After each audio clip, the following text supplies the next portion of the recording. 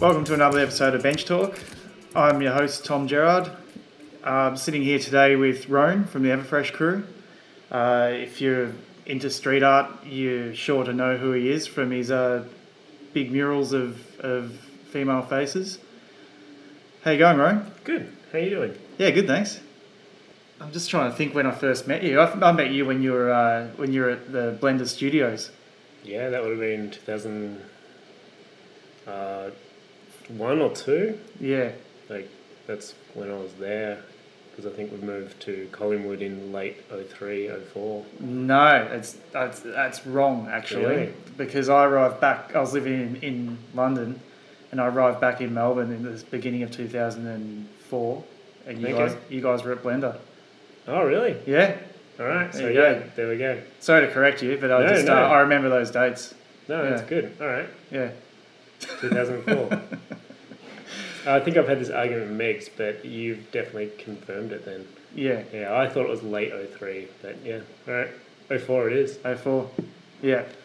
So, you grew up originally in Geelong, didn't you? Yeah, like the other side of like Geelong was the big city for me. So to say Geelong is not really correct. It's probably another 30, 40 minutes away from there. Like very regional, like dams and horses and paddock cars and motorbikes. Yeah. Was my reality growing up. So you were inland. Yeah, not totally. And like we were on, what do you call like a peninsula, so it was, farming but close to the sea. Yeah. Yeah. Okay. Not too bad. What was it called? What's the town? Curlewis.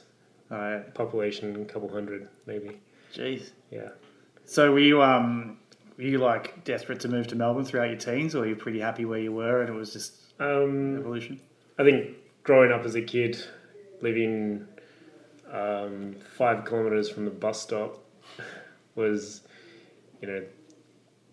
a really different experience compared to a lot of my friends now, where you can just you left your home and you could be in the middle of the city, like just jumping on a train, and I'd never had that experience.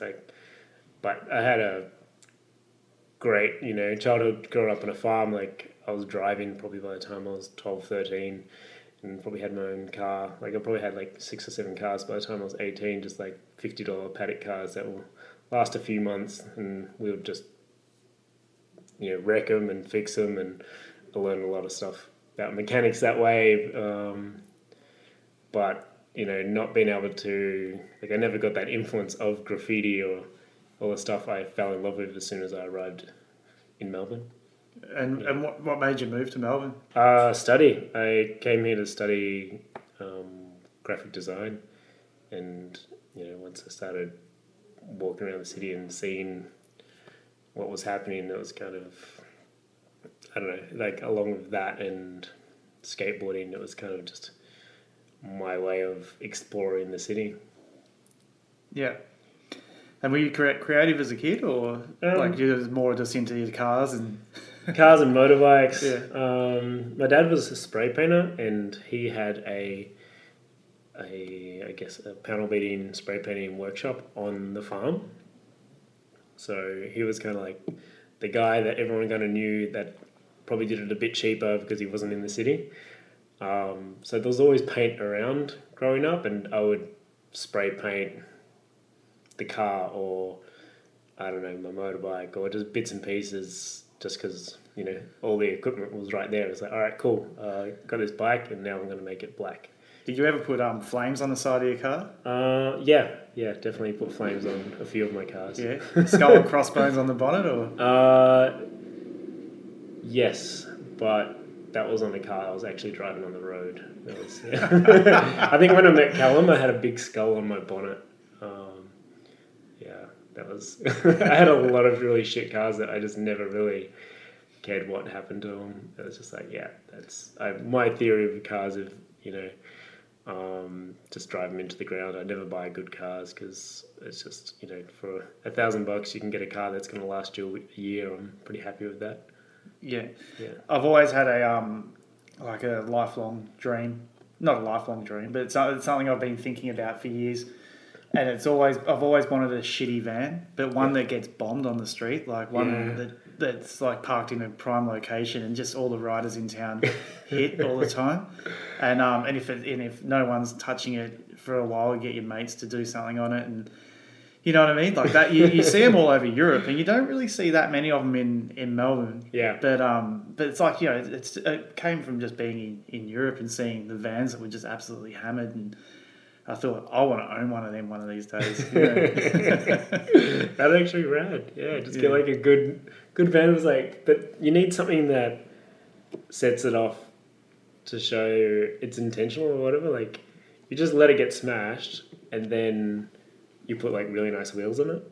Yeah. Or something like that. Yeah. You know, just let it look kind of, this car's almost abandoned, it's got shitty wheels, it's got one flat tyre, and then it just starts to get smashed. And then, you know, you fix it up just a little bit, but don't take off any of the tags. Yeah. You know, you put a new trim on it or whatever, like, that'll look amazing. Yeah. I've always thought, though, I bet you let one of your friends paint it and they treat it like a legal wall and they make it look shit because it looks like to permission. No. Like, you know what I mean? You got to have it looking raw. Yeah. I like that. Yeah.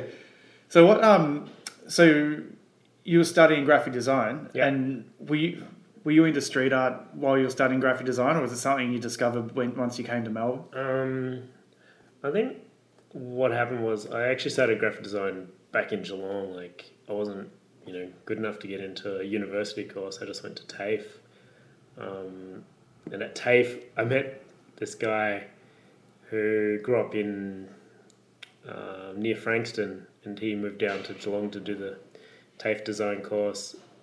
His name was Matt Sims, and he was into all this tagging and stuff, and, you know, like, oh yeah, that's kind of cool, all this, you know, scribble over your books and all the stuff, and like, it just sounded really interesting to me. I knew nothing about it, and, you know, like, I think of his style now, it's quite a classic, you know, Melbourne 90s style, like big E on the end. You know, it's like, it starts small and gets bigger. It's kind of, it has that funnel kind of style. But he was kind of my introduction to the idea of like before that I probably thought it was like an underground cult of graffiti artists. Like, you had to be part of this club. Like, it's like, no, anyone can do this. You just pick up a can or a marker and you start painting. And I think once I started traveling to Melbourne, there was the train lines, and I'd see all the stuff on the west side of the city, a lot of 70k then, all the bone stuff. Yeah. And, you know, like, and I don't know how you'd describe bones work, and like, I didn't know it was bones until probably years after that, because it's just so abstract. You know, you just start to recognize work for its style. It's like, oh, there's that guy again. It's like, I don't know what the hell it says, but I'd start to recognize styles and like different artists, and like, it just became that kind of interest. Yeah. It's like, you know, like, I don't know, you start to get that, I don't know, the itch or the kind of the taste for it. Yeah. It's interesting that you said you weren't good enough to get into the uni for graphic design, because I was exactly the same. Yeah. Like, I was working as a chef and absolutely hated it. Yeah. And then I was over in London working for a skateboard company, just packing boxes, and it's like, man, I got to sort my life out, you know. So I applied for graphic design courses, and I couldn't get into uni. I could only get into TAFE, and even then, it was just like, we'll see. And it's weird because, like, I eventually did the uni after TAFE. Like, I do like this little scholarship thing. Yeah. And I did that. Yeah. And I realised, going to uni, and realised that in the uni, it's just all international students. That's why they don't want you going, because they're not going to get as much cash out of you, you know. You know, yeah. But I found I had the same experience, and like, I never want to discredit, you know, any international students, and but they are paying full rates. And if I had a business, that'd be the people I'd want to be coming into my business. It's like it's like 10 times the price or whatever, at least. Yeah, probably even more. But yeah, I did 2 years at TAFE, so I already had, let's say, 2 years of not experience, but knowledge. And then I went into that course, and I felt that I was being pulled back so far by students who were straight out of high school, or English second language, and they're struggling in these programs that I'm kind of 2 years fluent in, and it's like it just meant I had to help other people, and so I wasn't learning things, and it's like this isn't why I came here, and I got offered a job, and I left, and I got offered a job because someone had seen the stencil work I'd been putting up at skate parks, and they tracked me down, and it's like they offered me a job at a skate company. I was like, that's what I want to do. Work for a skate company doing graphic design. It's like, so I left. That was it. Yeah. Yeah. That's what got me into graphic design. I was working for a skate company in the UK for New Deal. And I was living with one of the guys that was a graphic designer there. And I'd go chat to him in the office and stuff and see him working on stuff on the computer, doing graphics and stuff. And I'd be like, man, I want to cool. do that. Yeah, that's cool. It's like you see people wearing your shirt, or people are skating on like a board you design. That's amazing. Yeah. It's like, fuck packing boxes. Yeah. I did, I've done shit jobs. I've done waitering. Like that pretty much got me through university and the end of high school. I think as soon as I was legally allowed to work, 15, even when I was 14, I was going in there, my mom doing work experience my mom was a waitress, and, I was working with her doing like breakfast shifts, and, eventually they started giving me like $5 here and there, and, I started to get my own shifts, and I did that for maybe 8 years, just kind of, that was my income as a student, or, just the way to get by. Yeah, probably from when I was 15 to 22 at least. Yeah. Gee, it's always been my greatest fear is carrying a tray of drinks. Oh yeah. It's the one thing. It's like I just watch people do it. Go, fuck, how do you do that? Like really confidently. It's the one thing. It's like when I'm carrying a tray of drinks, you can just hear the rattles everywhere. Yeah. I'm double-handed, shitting myself. But it's still like one of the worst jobs I've had. Just like the pressure you have of working really hard, and the customer's always there. Like I've done shitty labor construction jobs as well for a short time, and like when you do something hard there, it's like you kind of like, whew, all right, cool, we're just like have a little minute here, or maybe we'll get some more guys to help, or like you do something really hard, like carry like a ton of stuff upstairs, you'll sit down for a minute, but you carry 15 slabs out of the basement up to the bar, and it's like you gotta be smiling the whole time because you're kind of like you're serving people or something like that at a restaurant, and yeah, it's just, I don't know. And you're in like I was wearing like a vest and everything. Like it was a really fancy restaurant for a while. So yeah, that sucked. And so I've got a lot of respect for people who work in hospitality. It's like it's a really hard job, and you got to be like you can't have a bad day. No. Yeah, you can't do that. Yeah, I had plenty of bad days in the kitchen. Yeah. Fucking nightmare. So getting back to your artwork. Yeah. So what made you decide to paint the female faces? It started with, I guess, the general thing I tell people, it's my idea of, everything that I was doing and all my friends are doing. There's this, graffiti is, it's basically a ego-driven idea where, you're putting your name up or your logo or your moniker, and you don't know who that is. You put in your identity up there, just to kind of say I was here and stuff like that. And it's this really macho-driven thing, and like the stuff you put up is like, well, what we were putting up was like something quite aggressive. You look at LA graffiti. It's like the thing looks like a weapon. Yeah. And it's like it's super aggressive, and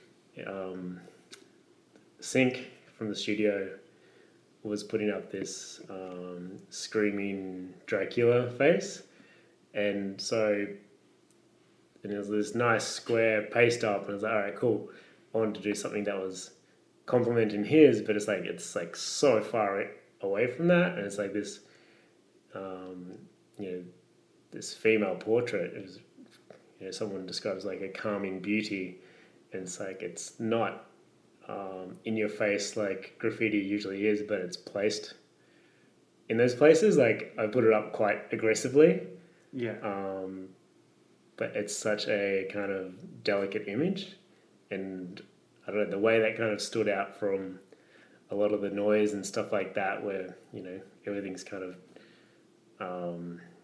so aggressive. I think it made it stand out, and that's what I really kind of loved in the way that those, I guess, like as they would kind of crumble, or there would be a tag over it, or they would get ripped, and especially because of paste ups, they just like decay and fall away, but it still hold the beauty in it. Like you just still get parts of the eyes or something, and I don't know, that was something really, I don't know, that kind of captivated me about that, and it just ever since been exploring that idea, kind of inspired about what happens to my work after that, and those little nuances. Yeah.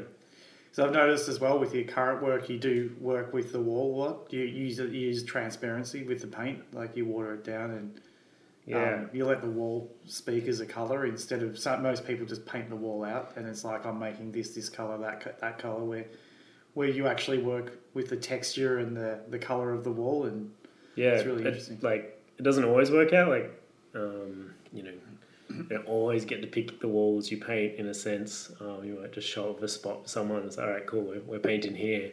But, when I've got a choice and I can pick a wall, and like there's a wall that's already got so much flavor or texture or character to it, that wall's already got a story, and, whether it's just the windows in it or the pipes, and there's just the old bricks and leaving that as part of the work kind of gives it a new dimension. And for me, it kind of, I don't know, just to kind of push and pull from those textures and use that as the work. I don't know, it takes a lot of the work out for me. It's like, all right, cool, the background's done, or like all that kind of beauty that's already on the wall.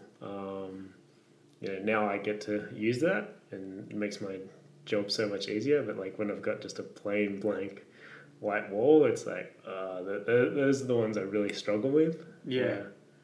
Oh, interesting, because it's weird because a lot of people think that that's what they want. That's like perfect, Yeah. So I look at this shitty textured wall, I can't work with that, It's like, but whereas... Yeah, like I think one of my favourite walls, but it was also the hardest to paint, was the one it was just a wall of broken windows. Oh, is that the one in Geelong? Yeah, the one in Geelong. Yeah. It's like, I heard about, actually through Lush, told me, he's like, oh yeah, there's this thing, blah, blah, blah, and so, can you send me some photos? The walls, and it's like, oh, there's the backside, but the backside is just all kind of broken windows, and like, can I paint over them? Like, will they let me paint over the broken windows? And like, yeah, if you want. No one else wants to paint there. And it was like, I don't even know if I can paint on glass, but just the effect of just having those broken windows, like it became almost a sculpture in a sense. It's like you can never get that on a wall, like a flat wall. It's like the painting itself isn't fantastic, but the surface is, and just like trying to capture that. Like I kind of love the wall as it was, just like broken windows, classic of abandoned warehouse. But once you kind of put something like really beautiful on there and kind of like have that working with it, and it's like it's to make something that's so industrial feel delicate. Yeah. Yeah. Because I saw the video of it on your website, and they and it's, you see it and you go, oh, that's really cool. But then when you see the people walking at the bottom, you just go, fucking hell, that's massive. Yeah. it's huge. Yeah. Thanks Ben for that video. Yeah. Yeah. So how do you go about choosing your subjects? I've changed over the years. Like when I first started, I was like, all right, cool, I like this image. I found it in a magazine. I want to turn it into a stencil.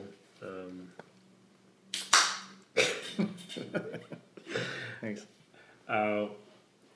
But once I got to a stage where I think I didn't have my first solo exhibition until 2010.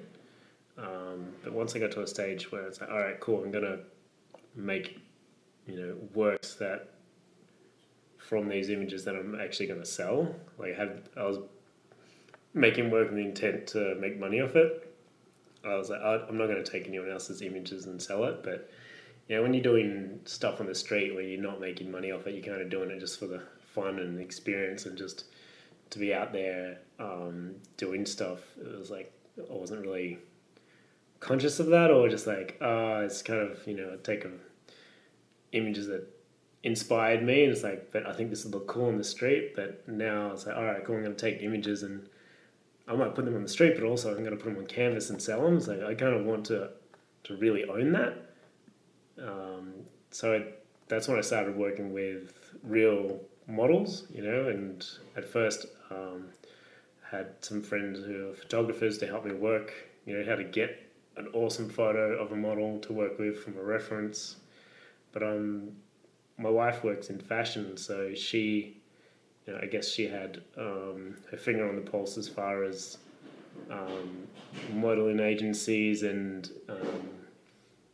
what models were around in Melbourne, and that would kind of be interested in what's happening, well, what I'm doing. And now it's a lot easier because I've got a bit of a catalogue of work, and it's easy to approach. But in the beginning, it was a lot harder. It's like, oh yeah, cool, I just want to take some photos of you and make some art with it. And it's like, it's a really awkward conversation to have with someone if you don't have anything to show them.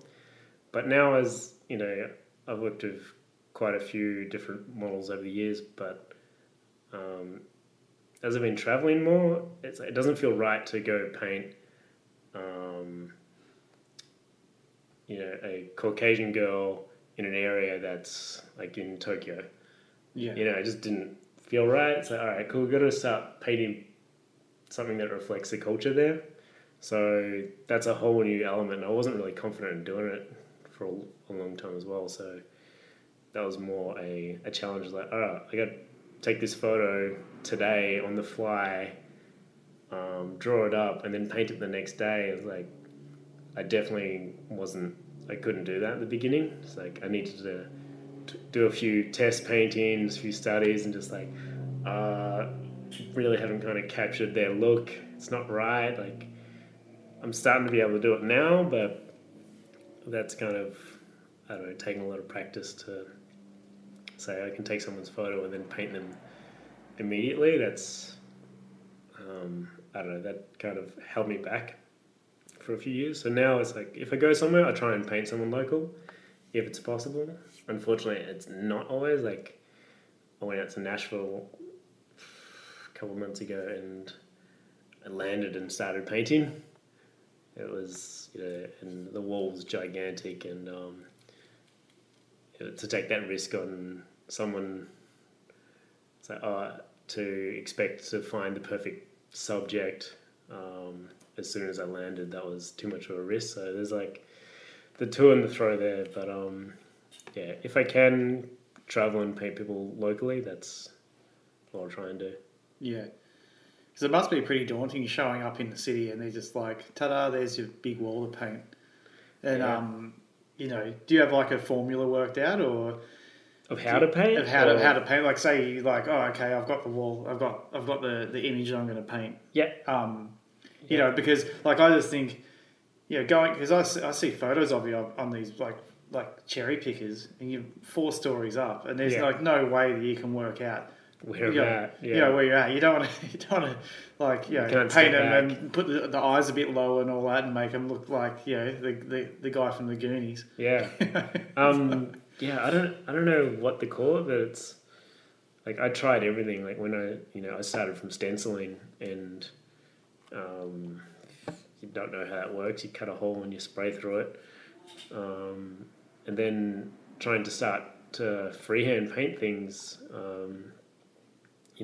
I developed that from stenciling, where I'd put the stencil down and then I'd just render part of it.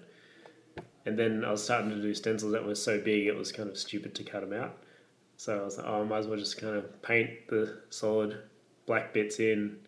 But I'd do that by either, I think originally I'd try the grid or project. And projecting's a fucking nightmare. Like you have to be at night, you have to be able to get back far enough from the wall. There can't be any street lights.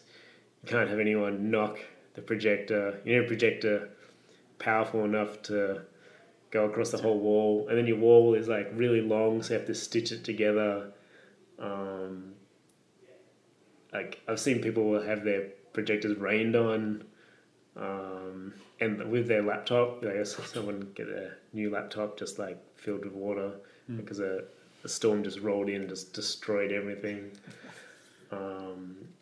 And I almost have a bit of respect for the people who are doing projecting, because it's like there's a lot of fucking around you have to do to make that happen. Like it's actually a lot more work than what I think I often do. It's like, because it's funny because people will see people projecting and go, oh, they're cheating. Yeah, like people see it as cheating, but it's like there's some things it's like, well, if you're painting like perfect straight letters and type and stuff like that, it's like you might as well just project it out and kind of get all your spacing and coning. It's like, there's that solved, and like the art's actually in like the way you kind of paint it. You got to measure it anyway. Yeah, you got to measure it anyway. Yeah. So it's just a different tool. So what's your trick? So what I do is I just take so after I've tried all these things and failed, but what I worked out is that I just I have my image that I want to paint, and then I'll put that over the top of a photo of the wall I want to paint.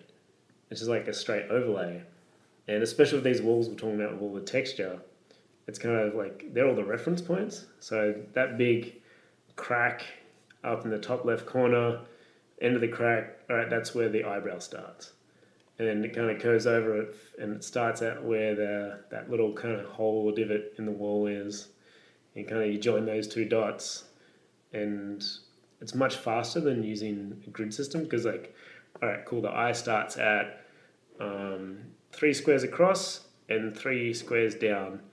But is it 3 squares down at the top line or 3 squares down the bottom line? And you recount it, and because every square looks the same. Yeah. And to do a straight line across a wall that's up, 6 meters in the air, where you need 2 ladders or 2 scissor lifts, and people holding it at each end, and someone in the middle to flick it. That's a lot of work. Yeah. To put all the string lines up and kind of work out grids like that. Like once you get above standing height, a grid's, the wasted day putting a grid in. Yeah. But just like using the wall itself as a reference. But if the wall's clean and white, I'll just scribble some lines on the wall. Or I might even go like, all right, cool, I know like there should be an eye here, and there should be, the hair is going to be over here. So I'll just kind of scribble in those areas more, and then I'll overlay my photo, and I'll know it's like, all right, cool, there's enough reference points there. It's like, and one area that might be like the side cheek, so all right, I don't need too many reference points here, so I'll only put like 1 or 2 lines. And that's it. Yeah. Yeah. But Askew does a similar thing with all these colours in the background of the portraits.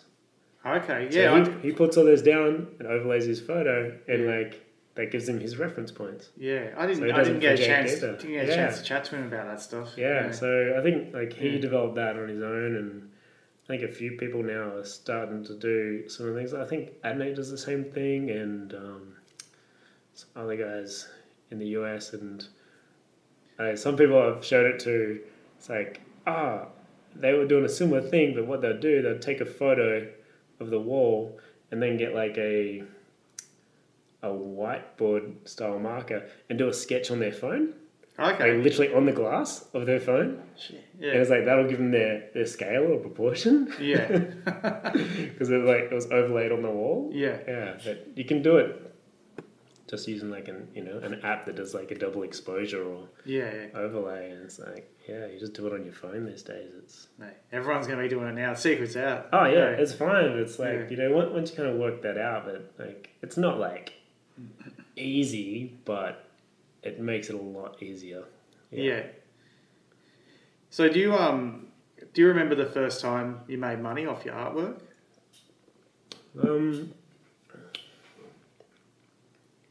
I don't maybe because like I had 2 streams of income. Like I didn't I think I sold a few works before 2010, but it was more like group shows and stuff like that. But I wasn't trying to make money out of my artwork. Yeah. Like I not avoided it, but I was lucky enough to have a job working for that skate company, and then I started doing freelance graphic design, and I was quite successful there. But I was working from Everfresh Studio as a freelance designer. So I didn't have to rely or put the pressure on my artwork. But I think, I had maybe like the first time I sold something, I vaguely remember.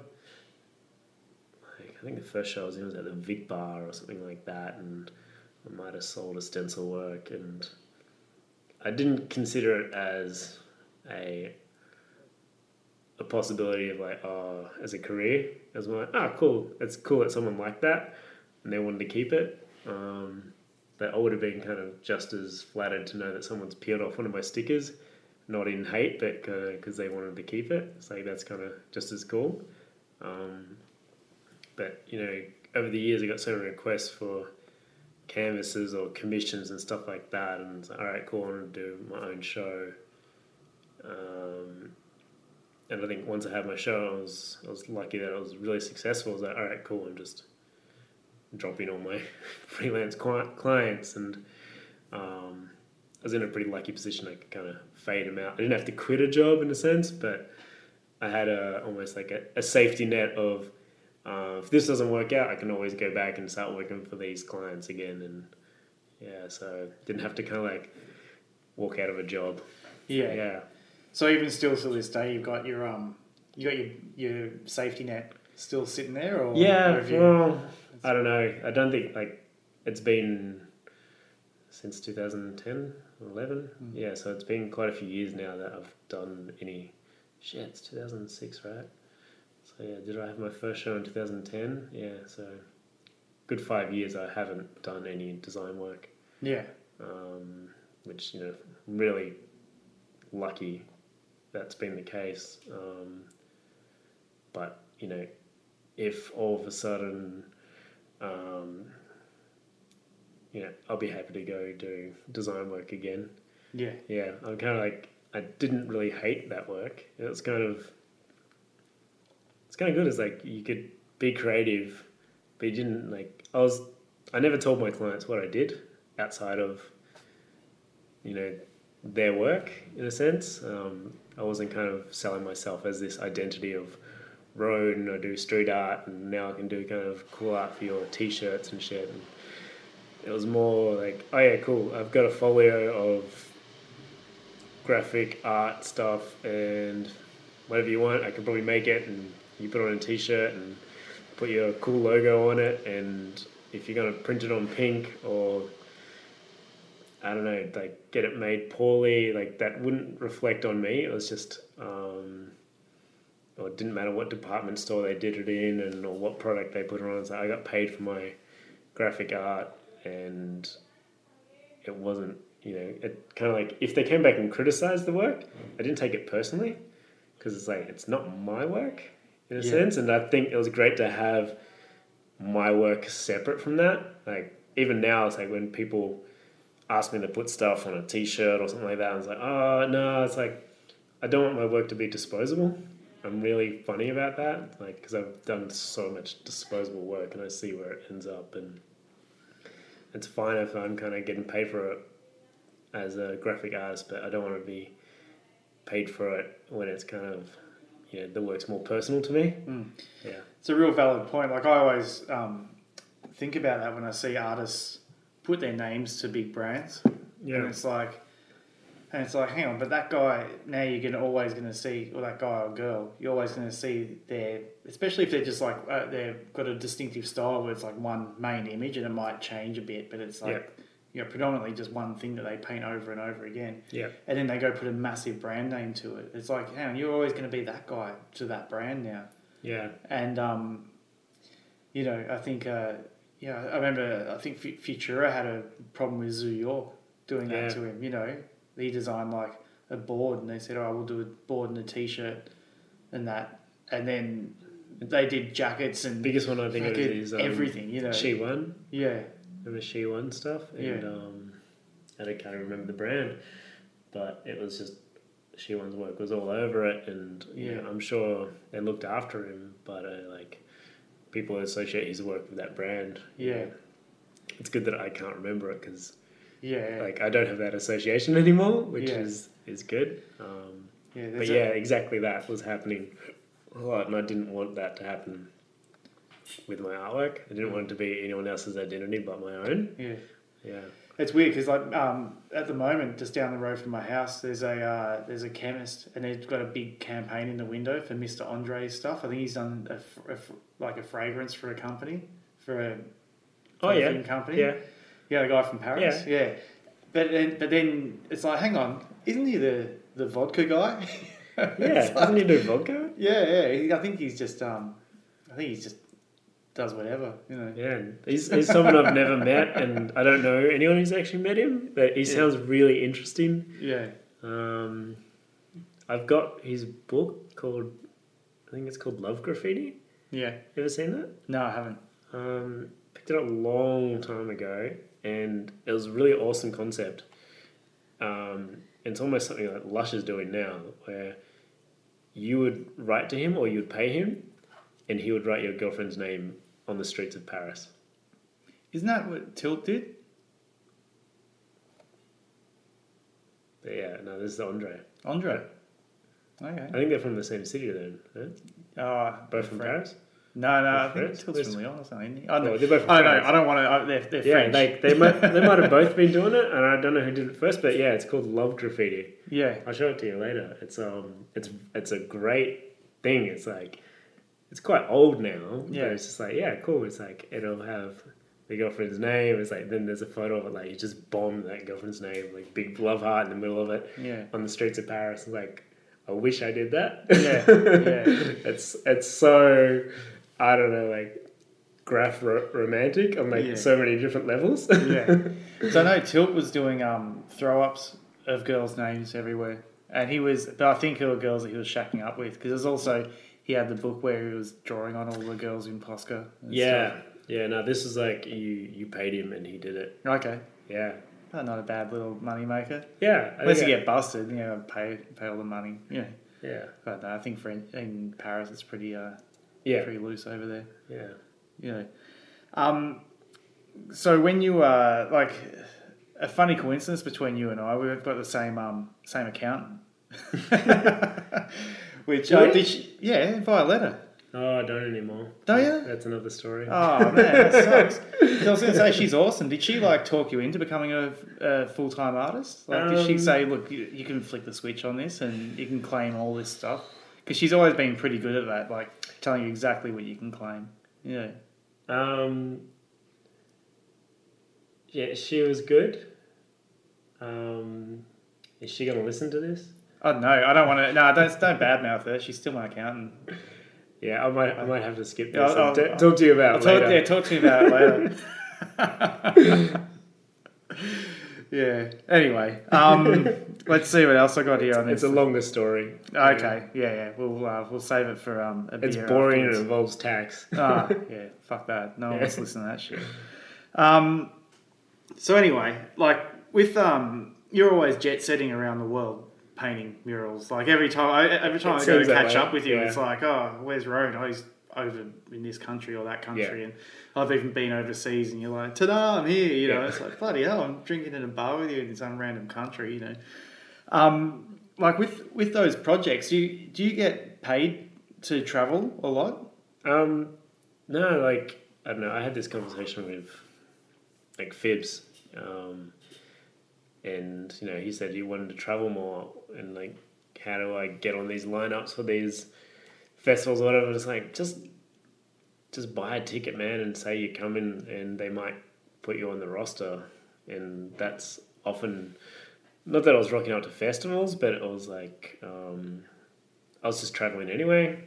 And if they know you're kind of in the US at that time, they don't have to fly out from Australia, because it's an expensive ticket from Australia. So most of these festivals, like, at best they will pay for my flights and put me up somewhere, and they'll throw a few parties and you might get a few free drinks. But most of them don't have an artist fee. There's like no money, and there's a couple starting now that are offering, small artist fees, which, might be $1,000 here or there, which is fantastic. It's just something. It can justify the time away from the studio where you might be working on a canvas which you sell and you make money. But if you can get away from like leaving all that, and it's like it actually costs you money to go away. So $1,000 might just balance that, and that's kind of great. But it's still not like I've had cases where you find out that the festival, like there was one in particular that I didn't go to because I found out that my wall's actually on the side of a shopping centre, like a multinational kind of corporation that are sponsoring the festival based on the fact that I was going to give them a mural on the side of it. And I was like, I don't want to paint there. It's like, no, you really need to paint there because we said you'd paint there. It's like, I'm not painting there unless they're paying me to paint there.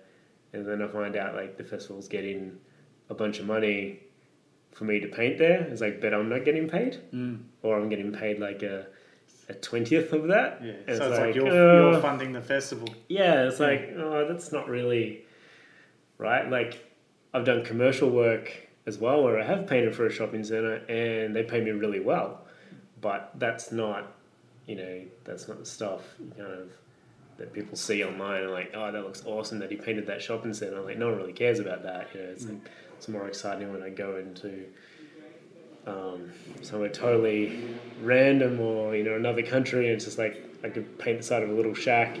That's more exciting than painting the 10 stories of a supermarket. No one really.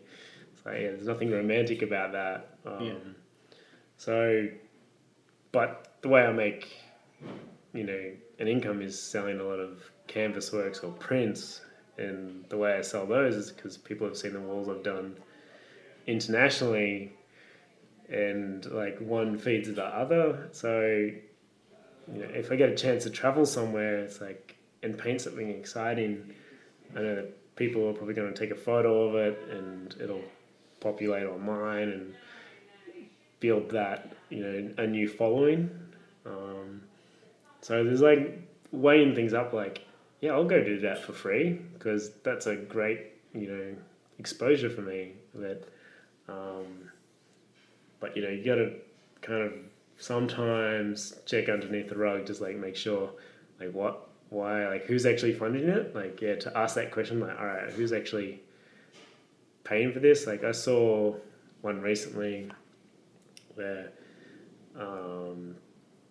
a friend's painting a wall and they've got like a branded logo hanging off their cherry picker or whatever. And it's like I'm sure that company put money in towards it, but did they ask the artist if they could do that, and is the artist getting paid for that? And it's like that, like if they pulled that on me, I'd be quite upset about it. It's like it's like wearing a McDonald's logo on your head. It's like all of a sudden, like, I don't want to be associated with that brand without knowing about it. And, but to complain about being flown around the world to do things you love, looks pretty stupid as well. It's like, so you kind of sometimes you just suck it up. Yeah. Yeah. So what's the biggest wall you've painted? Nashville was close, but I think the biggest one was still the one in Melbourne in Collins Street, which was like 9 stories. I think like it was 120 foot lift. Yeah, that was definitely the biggest, and it was almost as wide as it was tall. Yeah.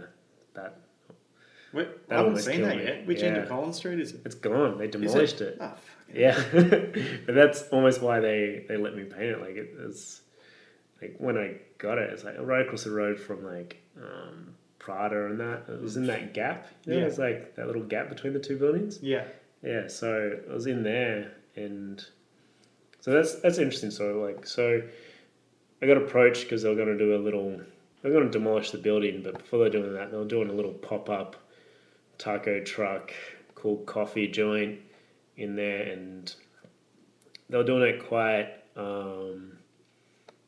high end, it was Collins Street, and they're like, we want something to go above these taco truck container booths. They kind of indicate it's almost just like, a little rainbow arc of kind of some cool street art. And I'm like, okay, cool. And then when I worked out which wall it was, they just kind of gave me an address and was talking about it. And then I just go, can I paint the whole thing, top to bottom? And they're like, oh, well, it's, we only people can't step back far enough from it to see the whole thing. I'm like, yeah, but if I paint the whole thing, like, you're right in the middle of downtown, you see all those massive buildings, everyone in all those buildings will see it. And they're like, oh yeah, cool. And they got it through council because it was going to be demolished anyway, so if there's any real problem, it was gone in 6 months.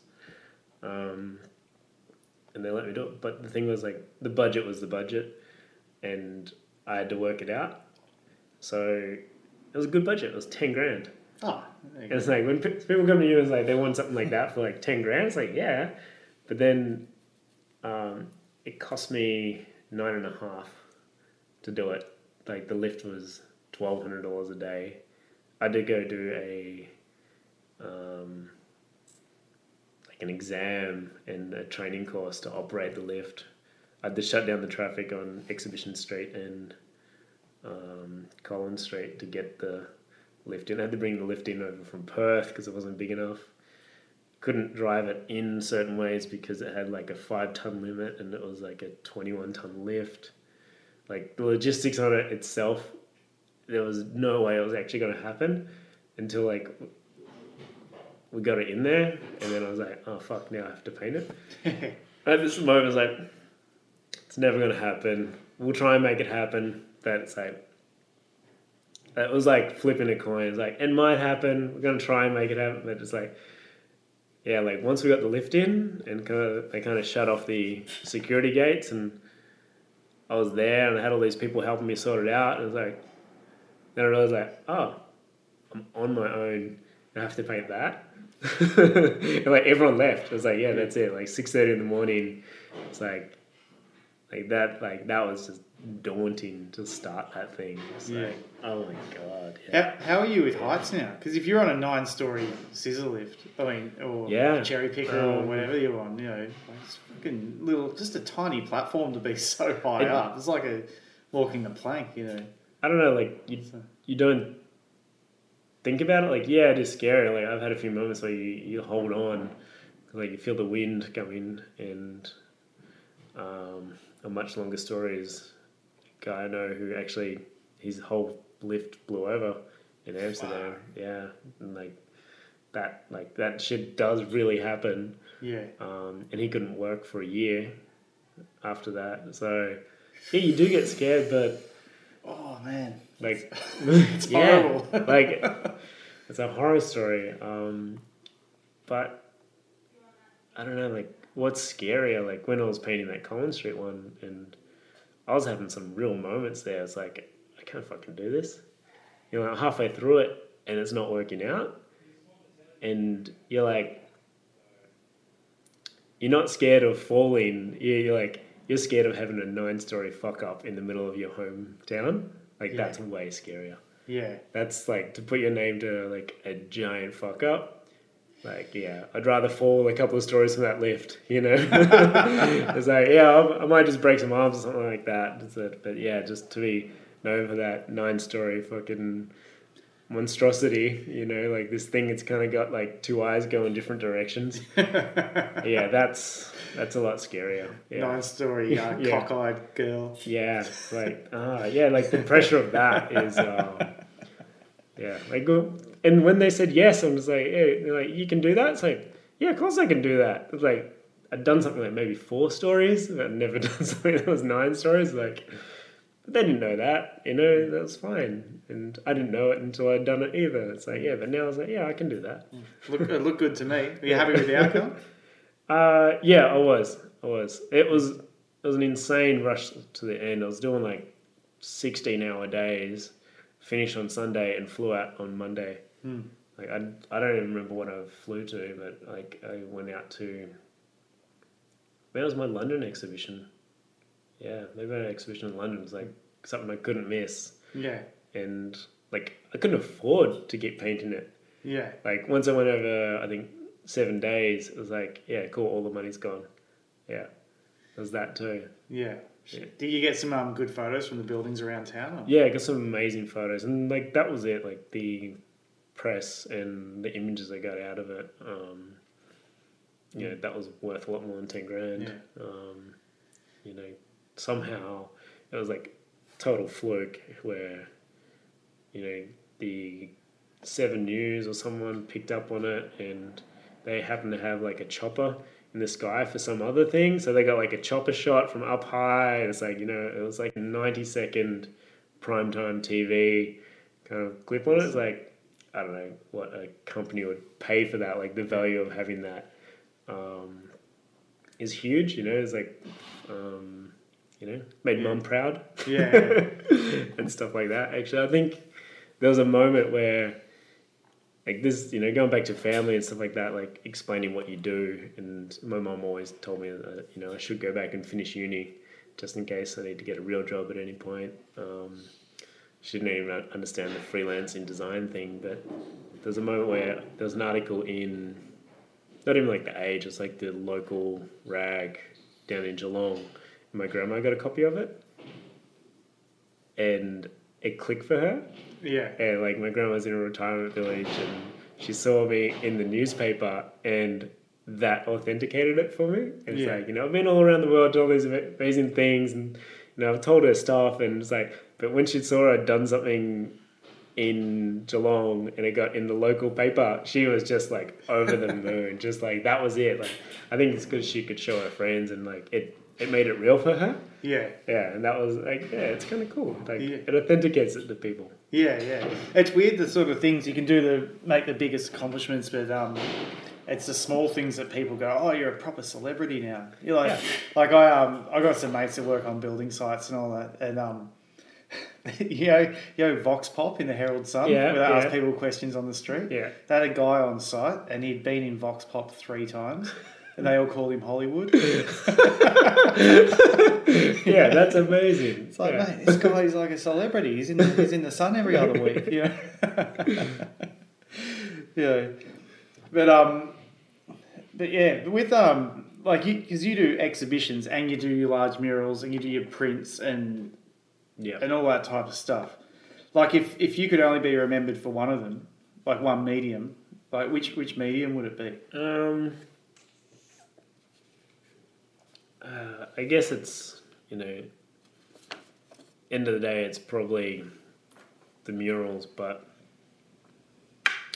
they only live on in photographs as well. Yeah. But, I really love some of my canvas works where, I've been thinking about it a lot lately. It's like the canvas works where you can be a lot more personal, whereas like when you're painting on the street, you have I feel that you have an obligation to the community that you're painting in, whereas you don't have that on a canvas. Yeah.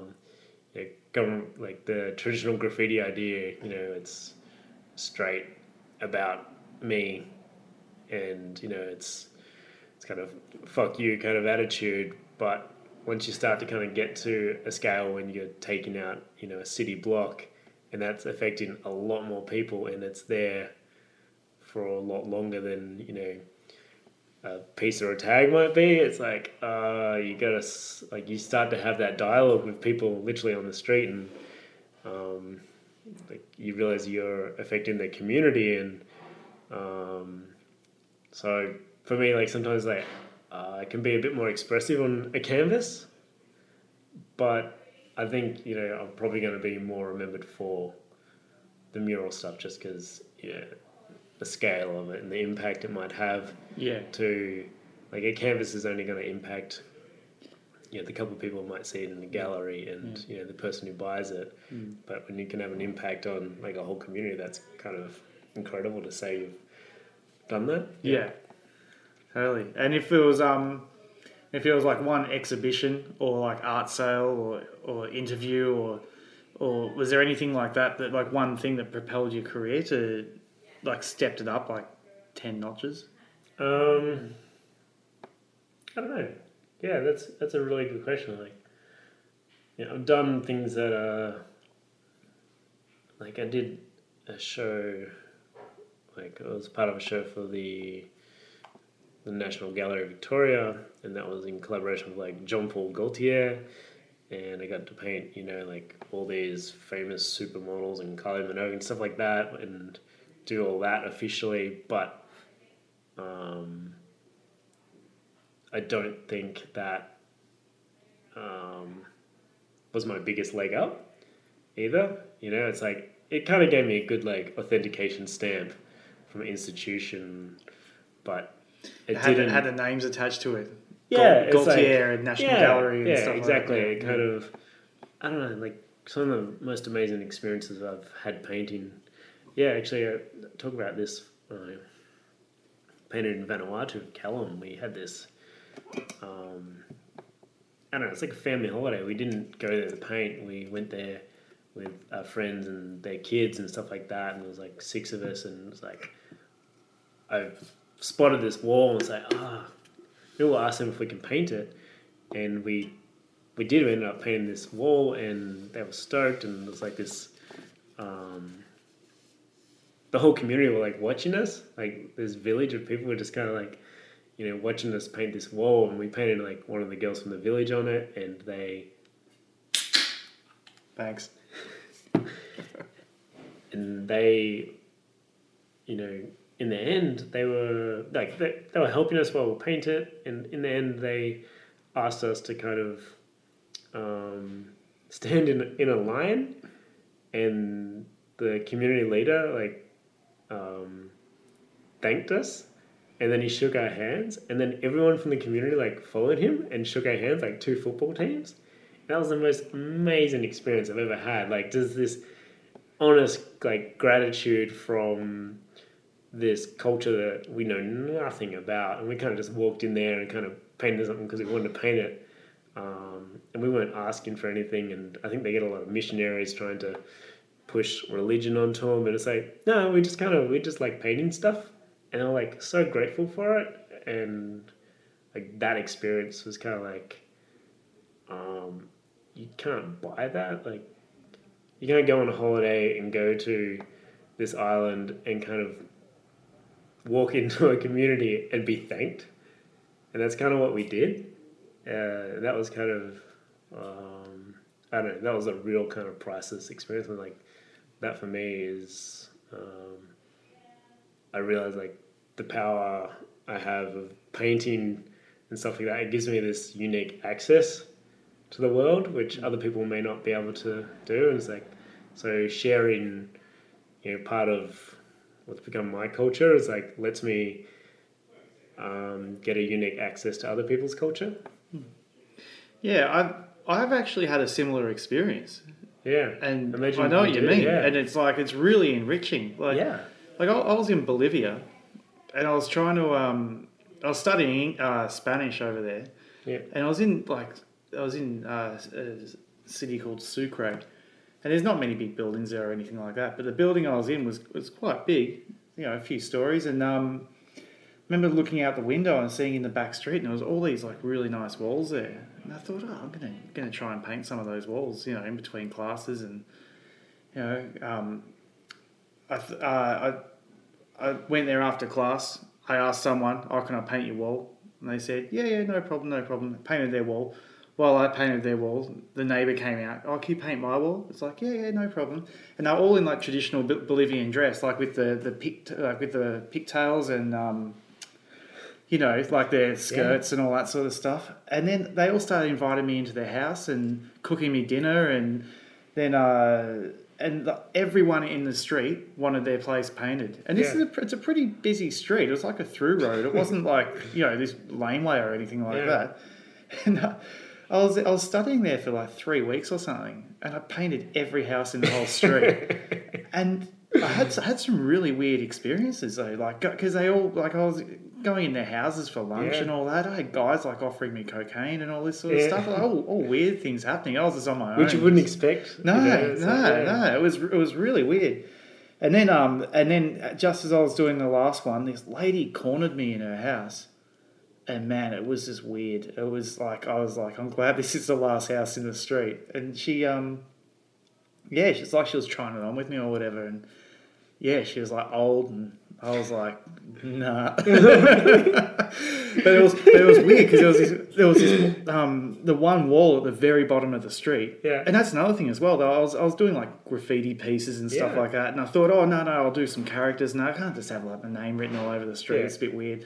And then So I started doing like characters and like other things I could paint, like thinking, what else can I paint here? And doing like scenes and trying to do like more mural stuff. And it's like, nah. And I'll point to like a full graffiti piece and go, I want one of them. It's like, it was really weird. And at the very bottom of the street, it was at the main intersection of town. Yeah. And I thought there was a big white wall there. And it's like, that's the one wall I want to get. It was edging towards it. Yeah. And it was at the side of a dentist. Yeah. And I thought, I'm going to go in and ask him. And I went in there. And there was no like waiting room or anything like that. I sort of walked in the door and I stood there. And there's a dentist with a drill in his hand. And some poor Bolivian guy in the chair just going, just getting his teeth drilled. And he just looked at me. And he goes, he goes, care, like in Spanish. And it's like, I couldn't have said in my bad Spanish, can I paint your wall? And he's just like, yeah, whatever. Just go. And went out there and painted it. Whatever. but it was like just interacting with the locals and all that. And I had people like just coming up to me, but buying me beers and just being really really warm to me. And everyone was giving me food. Like food was the currency over there. It was just, yeah, but I know what you mean. It's like when you're interacting with the locals and you're doing something for them for free, and you're not asking anything of them. Yeah, it's like, when they do appreciate it, they really appreciate it. Yeah, it's like, and it's like, and the question always is like, how much does this cost? And it's like, no, don't worry, I won't charge you. And they said, but what about the paint? And it's like, no, I'll buy the paint. It's like, you'll buy the paint and you'll paint this for free. It's like, yeah. Like, you're fucking crazy. Yeah. I saw one, Beastman was living in Bali. He painted this awesome wall at the back of this bar. I think it's like a beach bar, and he did it, and I think it was in collaboration with some other guy. And then, nightfall, they kind of went home. The next morning, we go there to take a photo. And the guy that owned the bar had written, I don't know, let's call it like Puto's Bar. Just like with a brush, straight across the middle of the piece. Yeah, and it was like, well, I guess it is his bar. He can kind of do what he wants with it. But it just branded the thing straight away. It just like, I fucked it. He's got the fresh background though. Yeah. So it's like, he appreciated it. Yeah.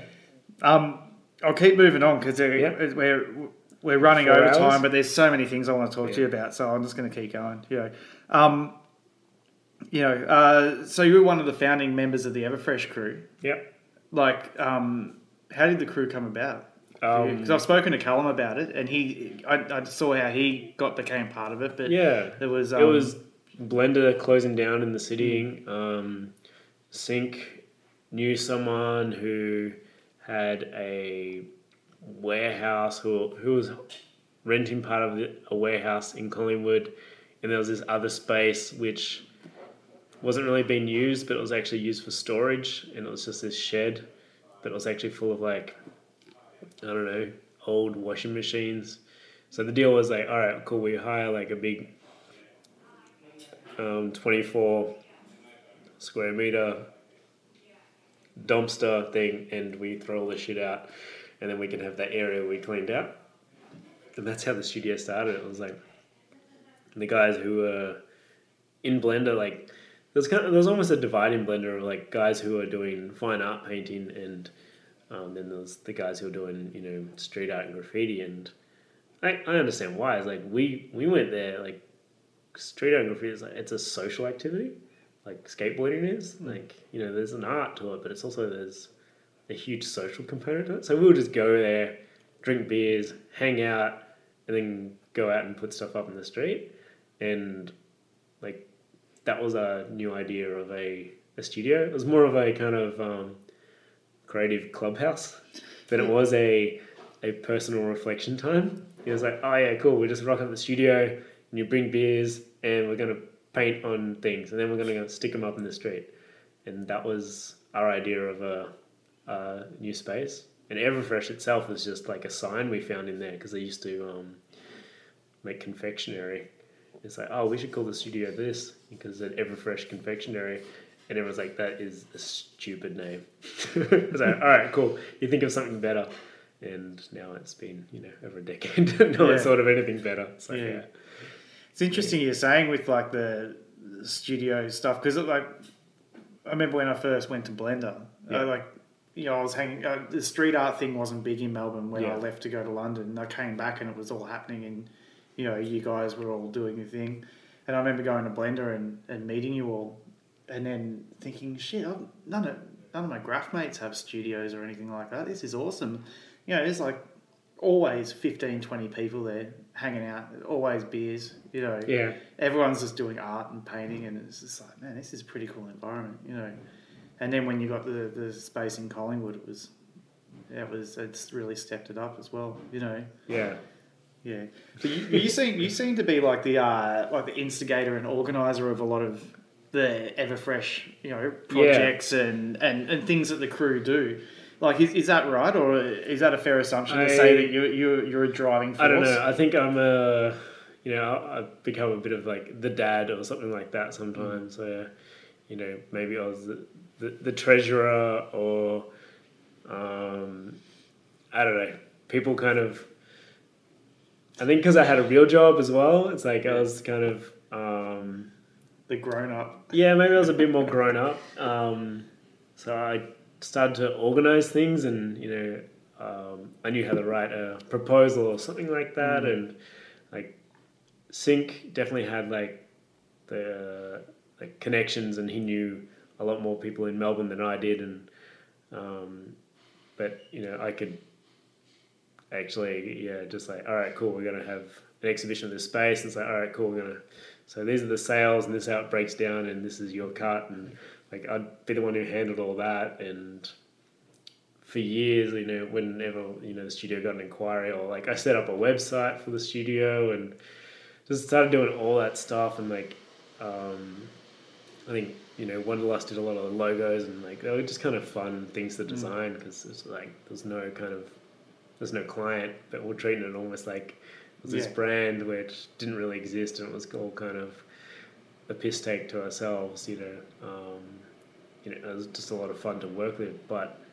I think I got to a stage where I stopped doing that. Like I realized that I was spending more time helping out all the guys in the studio, and I wasn't actually doing my own work. Yeah. And in the last 5 years, it's like the studio is kind of taken a back seat for me in that kind of responsibility. And like we have a new space, and now we have a studio manager, which the studio employs to handle all the admin and stuff like that. So I was like, because I know otherwise I'm going to have to do it. Yeah. How do you But it's like, it's like it never ends. Like, if I was doing, like, I don't want to ask my friends for money to pay the rent and stuff like that. But, if we have a studio manager, they can handle all that. So I don't care if that guy hasn't paid his rent. So I don't want to worry about that. And, just give it all to Fibs to take care of. Exactly. Exactly that. Fibs, Fibs is like the most talented person I know. Like, you put any, I don't know, Mark making tool in his hands and he can make something amazing with it. But, the computer is like the one thing he hasn't mastered. And I've helped him for years to, do bits and pieces, and I still do when I can. But, I don't have a lot of time to help him out as much anymore either. But he's got a lot of other people who are helping him. That it's like, but I know when I need help doing something, it's like I can call Fibs. It's like, yeah, cool. I need help doing this, and he's just like master at it. Yeah.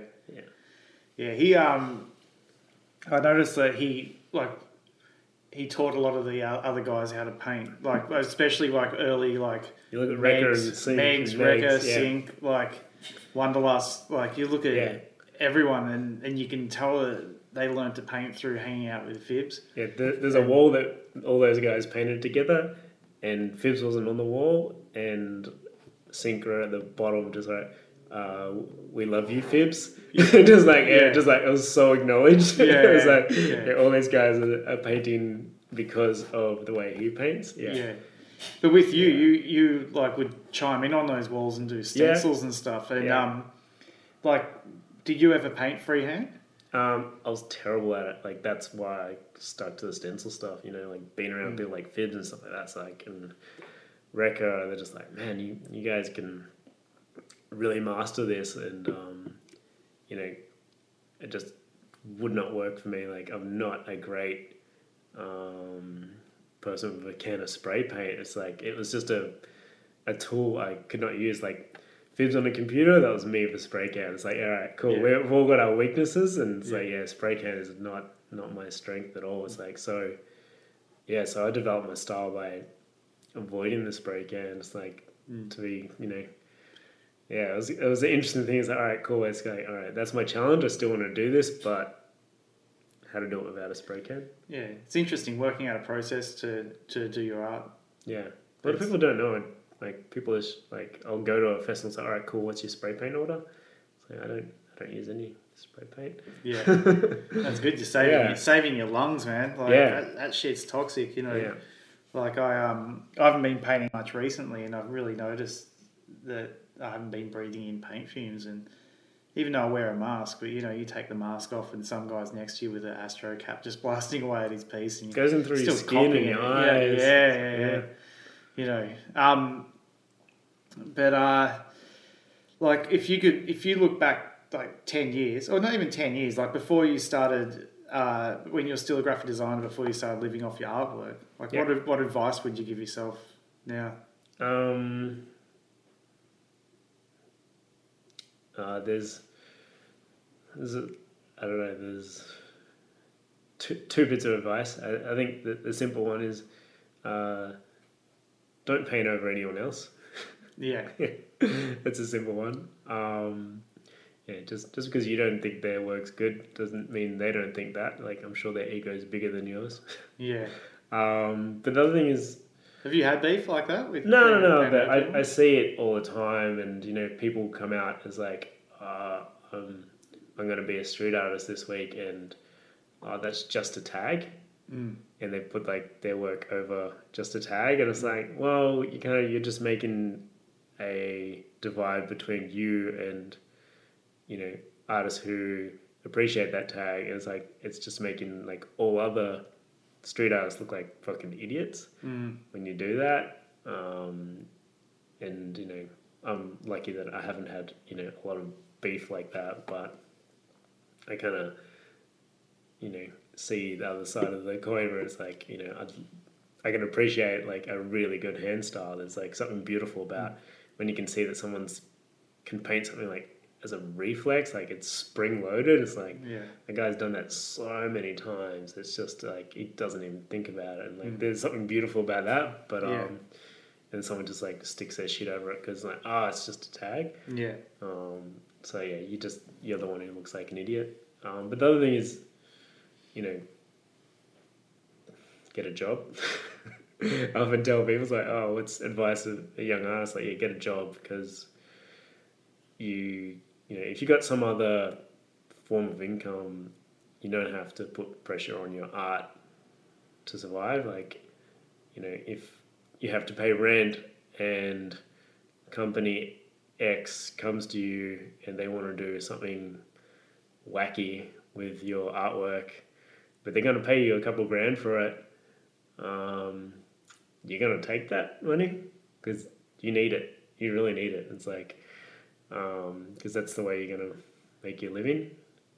But if you've got a job, it's like, you know what? I don't want to do that wacky kind of collaboration with you guys because, I'd rather just keep my art for myself, and I can afford to because I've got a job. And for a long time, I was lucky enough to be able to do that. Like now I'm full-time arts and like living off art, and it's, it still happens every now and then. Like people offer me something, it's like, oh, it's really good money. It's like, but I don't want to do that. It's like, all right, I've got enough other work coming in. It's like, I don't have to do that. So I'll just say no to it. Like I've said no to some like big money things sometimes. And it's like, yeah, I can say no to that. I don't want to work with that company. But that's really satisfying though, isn't it? Yeah. Like the power of no. It's Yeah. like, oh, you're dangling this like golden carrot in my face, but it's like, no, I'll be all right. And then once the temptation's gone and you've shut that off, you feel really empowered and you've made the right decision. Yeah, totally. Yeah. So where can people find you online? My Instagram and website are both really terrible to type in because they got all these dashes between it. But if you just Google Rone, Rone, you'll probably find it. Well, you got a dash between every letter, don't you? The website's got dashes and the Instagram's got like underscores, and it's a nightmare. Just search Rone. Yeah. It's much easier. Yeah. And do you have any future plans or up and coming shows or anything like that? Projects? I hope to have an exhibition later in this year, and I've been invited to do a few things in Europe later in the year as well, but it's all up in the air at the moment. There's a lot of admin and logistics work of trying to make my life come together. Yeah, not all just painting, unfortunately. Yeah. Well, thanks for coming on the show. No worries. Might wrap it Thanks up there. for having me. No worries. It's been a good catch up. Cool. Yeah. Thanks for the beers. Cheers. Cheers. Check out the Bench Talk website, benchtalkpodcast.com. There you can listen to past episodes and keep up to date with what's up and coming on the podcast. You can subscribe to the show on iTunes on the podcast app. You can also listen on SoundCloud. Just search for Bench Talk. And don't forget to follow us on Instagram, bench_talk. Thanks, and I look forward to you tuning in again next week. See ya.